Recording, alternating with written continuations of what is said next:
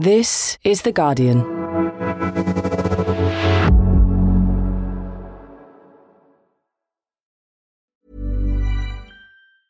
Tired of ads barging into your favorite news podcasts? Good news. Ad-free listening is available on Amazon Music for all the music plus top podcasts included with your Prime membership. Stay up to date on everything newsworthy by downloading the Amazon Music app for free or go to amazon.com/news ad free. That's amazon.com/news ad free to catch up on the latest episodes without the ads. A lot can happen in the next 3 years. Like a chatbot may be your new best friend.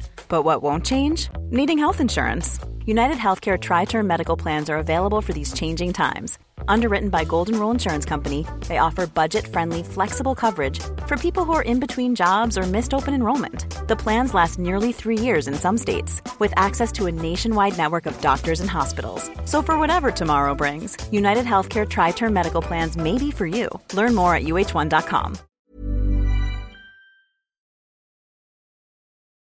Before we start this week's episode, I just want to remind you that if you like what you're listening to here, and if you haven't done so already, search for Politics Weekly America wherever you get your podcasts and make sure to subscribe. You need to do that even if you already subscribe to Politics Weekly UK. You need to search specifically for Politics Weekly America wherever you get your podcasts and make sure to subscribe. Now, on with the show. Welcome to Politics Weekly America. I'm Jonathan Freedland. The war in Ukraine is obviously devastating for that country, but it is reverberating around the world. The United States matters particularly because it is still the leading Western power. So how will the war in Ukraine shape the political dialogue in the United States? And perhaps more important, how will the political divisions on this question in the US shape the conduct of the war? To discuss all this, I wanted to speak to Alexander Vindman.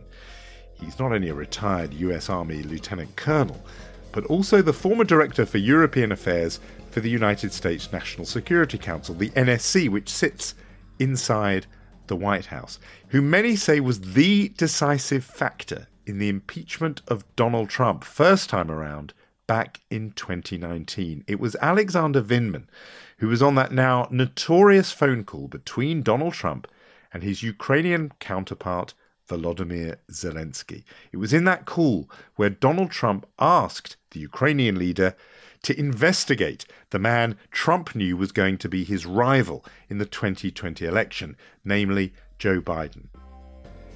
In that call, Donald Trump was putting the squeeze on the Ukrainian leader, asking him to dig up dirt on Biden, and in return, he promised he would release military aid that had already been approved by Congress for Ukraine, military aid that would have helped it defend itself against Russia.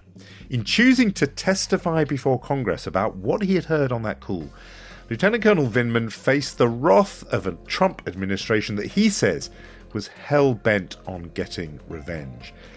But for him, this was also very personal, because Lieutenant Colonel Vindman was born in Ukraine when it was still part of the Soviet Union. He moved with his family to New York when he was a toddler. So I began by asking him how it felt watching events unfold in his native country these last few days. I think in a way it's awakened something that I didn't even know was there. I left as a toddler and I grew up in the United States, so my thoughts are always first with U.S. security and what this catastrophe means, this war between the largest country in the world and the largest country in Europe, and how that could drag into the United States. But I also have walked these streets, Kharkiv, which is being devastated, and Kiev, constantly under attack. And I feel sorrow for the people there. But on a kind of a human level, I also feel bad for the Russian soldiers. They've been sent into the meat grinder by their leadership, their callous leadership, with little understanding of what they were going into. That's the kind of government that the Russian people have been subjected to for too long. I think a lot of people will be struck hearing that you have empathy for the Russian conscripts as well as for those Ukrainians who are currently under fire. Jonathan, I got to say something, though. I'll tell you, I'm a military officer. I served for 20 years. And as much sorrow as I feel for the Russian soldiers, the more successful Ukraine is, the more successful Ukrainian military is in destroying the Russian armed forces with the loss of life on the Russian side, the quicker this comes to an end. And that's what's necessary. No, that's understood. And just before we leave this part of it, in terms of family, do you still have family in Ukraine? And if so, are you in touch with them? Do you know how they're doing and where they are? I really don't have much in the way of family. Every time I go back there, I make it out to see my mother. She passed away when we were toddlers. She died of cancer before we fled as refugees. And my grandmother, and I try to hunt down my grandfather's gravestones. I have friends there. I mean, I right now I'm in steady contact with some folks, including former cabinet officials from Ukraine that I've built relationships with since serving in the White House. And so the roots there are tenuous, but there's a connection to that country.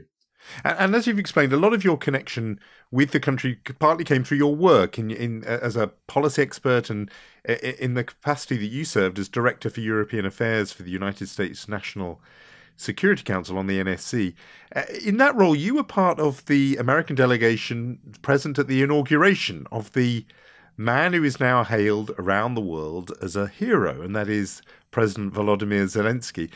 Just give us a sense because you're one of the few people who had, close-up contact with him. I don't know if you spoke to him yourself, but just what you made of him back then, and whether you had any hint, any inkling that this man had it in him to be what he is now, which is a wartime leader who's won the admiration of the world. Yeah, I think I did. I'll say that, I had to at times question my faith in him. He had a trying tenure initially, and part of that is because of the Ukraine scandal that made Ukraine and Zelensky radioactive.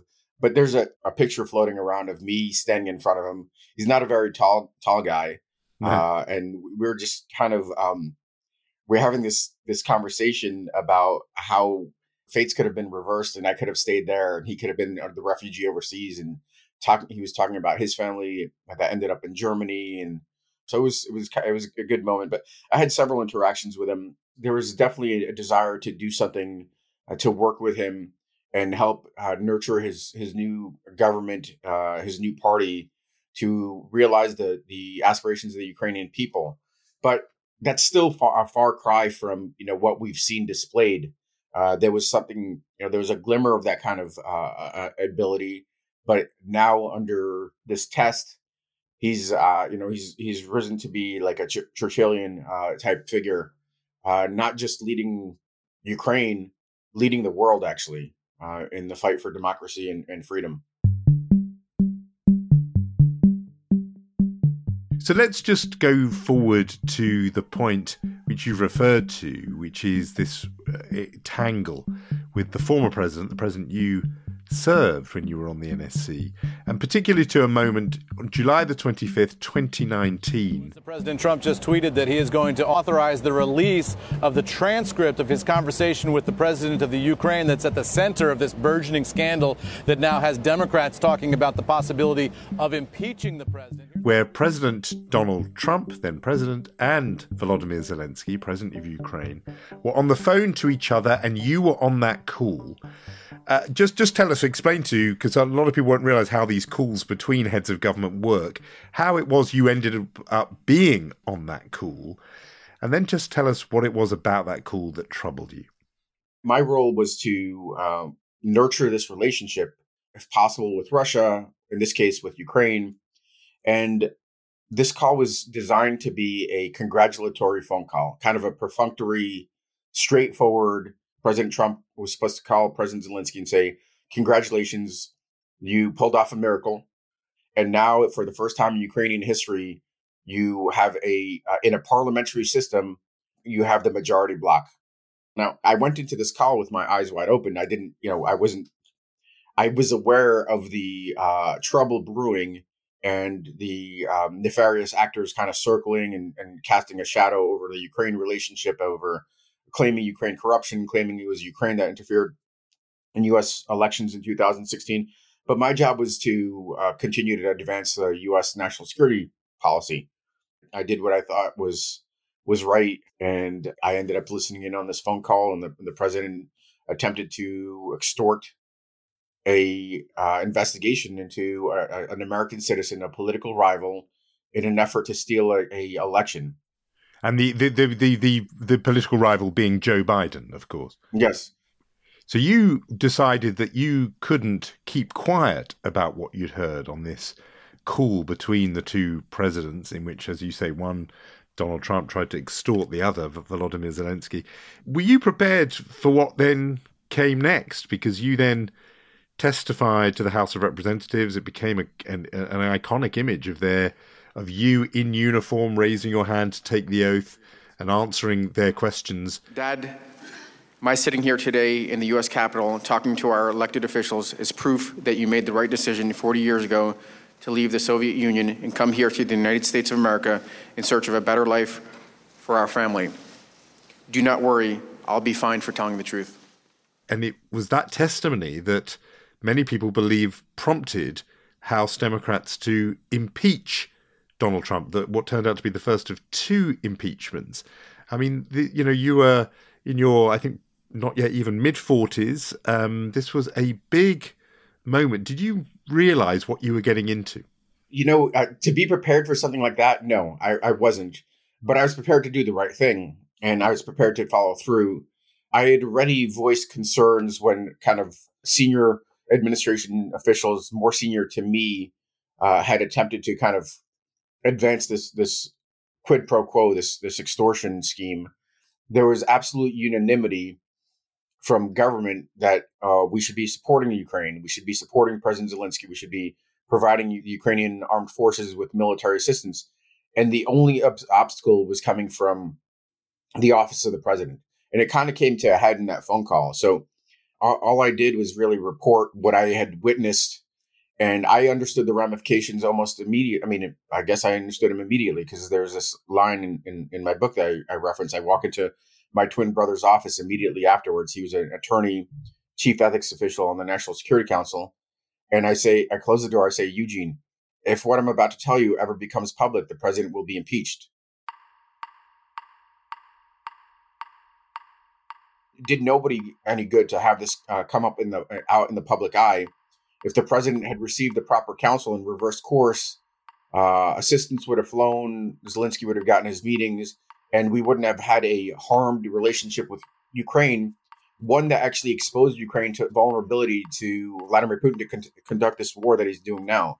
It was follow through, it was putting one foot in front of the other and doing the right thing, stringing enough of those doing the right things together to kind of navigate a nearly impossible situation.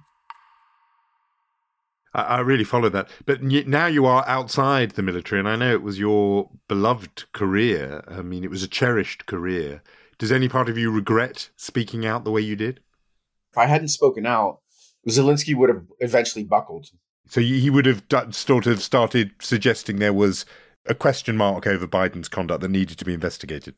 Right. So I think President Zelensky would have acted principally, which means that he would have announced a transparent investigation into alleged wrongdoings that President Trump had accused President Biden of.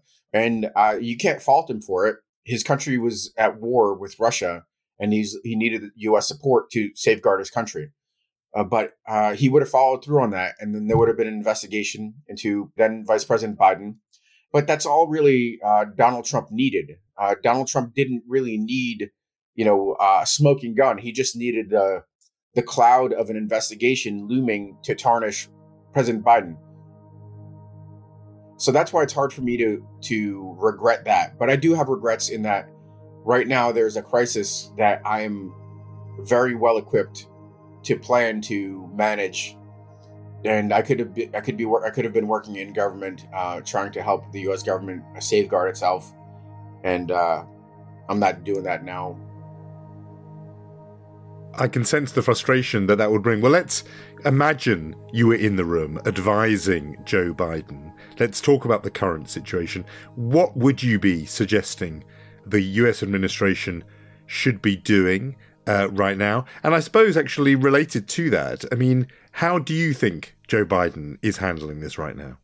Russia is the biggest country in the world. if we were to achieve our objectives there, our aspirations there, of course we could accomplish a lot, but there was almost consistently, there was little chance of doing so there. So why wouldn't we apply our resources to places like Ukraine where we have a willing partner? And that's what the Biden administration is looking at the situation, and they're still hanging on to wishful thinking that this is going to stay limited, that we could avoid a death spiral. So in that regard, you could see where I'm going, that we need to do more. We're not doing enough. One of the things that some ex-military people on both sides of the Atlantic have at least been raising is the notion of a no-fly zone being enforced by NATO, even if that means shooting down Russian jets that dare fly over Ukraine. Others say that could trigger a nuclear confrontation. Where do you stand, for example, on that? I'd probably go closer to the latter than the former. As much as I would love to implement a no-fly zone, I think it's a dangerous prospect. It's something that you have to remember, in war, options narrow. All those things that we could have announced beforehand, we could have announced a provision of more lethal aid. We could have given the things to Ukraine like coastal defense cruise missiles to warn off these ships that are now looming off the coast of Odessa. We could have provided more advanced capabilities. But now in war, when you do that, the risks are higher. And a no-fly zone, I think, would be escalatory, and it may even be unnecessary because Ukraine is managing rather well on its own. What they really need is equipment. They need unlimited equipment. They need a lend-lease program that gives them air power, gives them air defense capabilities. It gives them long-range strike in the form of unmanned aerial vehicles. We are really too restrained with what we're providing them. And you would have those supplies go through a NATO member like Poland, for example? Absolutely. And what if Poland or a country like it said, that's too risky for us because then we will be in Vladimir Putin's sights? That's not highly unlikely, because NATO Article 5 is not something that Russia wants to tangle with. They understand the concept of mutually assured destruction. They're not suicidal. And as poorly as their military is performing right now on the battlefields of Ukraine, they certainly do not want to tangle with NATO. I mean, we have to remember that the longer this goes, the more a chance there is for a spiral here. That, incrementalism suggests that Putin is going to ratchet up, not ratchet down. And as he continues to ratchet up, the possibility of a bigger escalation grows. So the sooner that his forces are destroyed, the sooner he is unable to achieve his political aims through the military objectives, the sooner he goes to some sort of compromise and accommodation, less than maximalist objectives with regards to negotiations. And that's really our way out of this. Our focus on this podcast is always US politics, and the relevance of that here is the extent to which the American public and American political class would be united behind the kind of hard line against Vladimir Putin that you're setting out there. On the Republican side of the aisle, you saw this close up because of the consequences in terms of what happened to you. But you see now a Republican movement that contains elements, at least, that are, well, in some cases, not condemning of Vladimir Putin, in some cases actually cheering him on. And I'm just wondering what you make of that. Just to, I'll give you a couple of examples, but famously Tucker Carlson on Fox News did a monologue just a few days ago saying, has Putin ever called me a racist? Has he threatened to get me fired for disagreeing with him? Does he eat dogs? Is he trying to snuff out Christianity? No, in other words, is Vladimir Putin really my enemy, said Tucker Carlson. And you've got Donald Trump himself praising him for being savvy. What do you make of that? It's half of the American political sphere, the Republican Party, and it's got this element running through it. Well, this is going to sound a little facetious and maybe a pointed, but Jonathan, I think your information is dated, and I'll explain why I say that. I enjoy the opportunity to punch back on Tucker Carlson, just about probably more than anybody else. Same thing with Donald Trump. And they are going to have to bear the costs of their cheerleading for Vladimir Putin in the days and hours leading up to this catastrophe, not just a humanitarian catastrophe for the Ukrainian people, but a potential catastrophe for U.S. national security. And they're going to pay for that. What you have in the hours and days after the war started is a 180-degree reversal. And Donald Trump, in the first day or two, still, said something positive about Putin, but now he's gone in the exact opposite direction, and so is Tucker Carlson. Right now, I guess my urgency, and I spoke publicly about this a couple times, is to get unity around support to Ukraine and set politics aside, at least temporarily, for this urgent U.S. national security interest. There'll be a time, and that time is not too far off, in the coming months, when the situation starts to ease a bit in Ukraine, where those Republicans will lie in the hole they dug for themselves. Yeah, I mean, I take your point about the reversal. I suppose my question was whether, if you've got people there in senior positions whose opposition to Putin is so thin and skin deep and sudden, what kind of basis does that give President Biden for acting strongly when one party is actually only very recently a convert to the cause of taking on Putinism? I would say that there were the support for Putin was thin.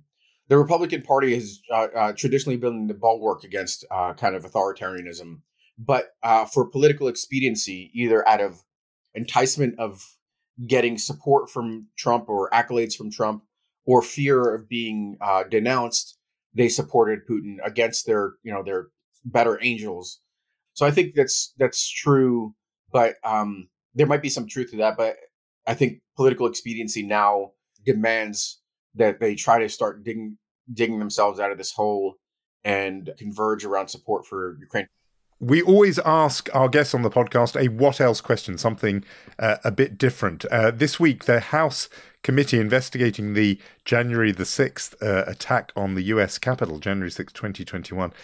This week, they issued a major filing claiming that they believed, or setting out their belief, that Donald Trump violated a whole slew of federal laws in order to overturn the 2020 election, including obstructing Congress, defrauding the United States. It's quite a serious development, saying that the former president violated the law to overturn the election. What do you make of that?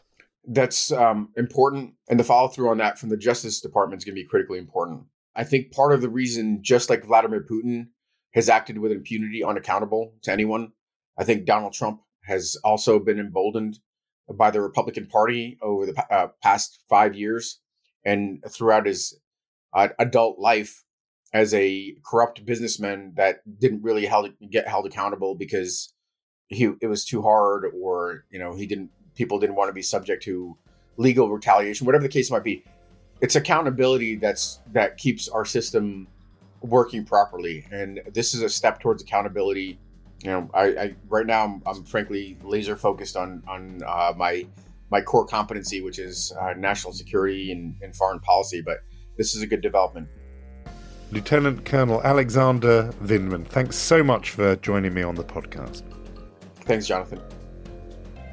And that is all from me for this week. There will be a link to Alexander Vindman's book, Here, Right Matters, on today's episode description on the Guardian website. And if you want to hear more about what the British government is and should be doing in response to the war in Ukraine, do make sure to listen to our sister podcast, Politics Weekly UK, with my fellow columnist John Harris. He'll be bringing you through all the latest from there. Today in Focus has also done some truly astonishing reporting with Ukrainians on the ground, so do listen back to their editions from this last week. Now, I know I sound like a bit of a broken record, but another reminder that if you're enjoying this show, do search for Politics Weekly America wherever you get your podcasts. You need to do that even if you subscribe to the Politics Weekly UK feed. You need to have a look for Politics Weekly America wherever you get your podcasts, and once you've found us, do hit subscribe. But for now, it is goodbye. The producer is Danielle Stevens, the executive producer, Naz Ebtihaj. I'm Jonathan Freedland, and thanks, as always, for listening.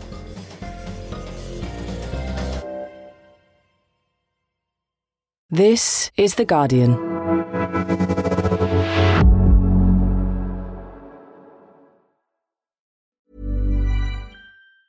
Tired of ads barging into your favorite news podcasts? Good news. Ad-free listening is available on Amazon Music for all the music plus top podcasts included with your Prime membership. Stay up to date on everything newsworthy by downloading the Amazon Music app for free or go to amazon.com/news ad free. That's amazon.com/news ad free to catch up on the latest episodes without the ads.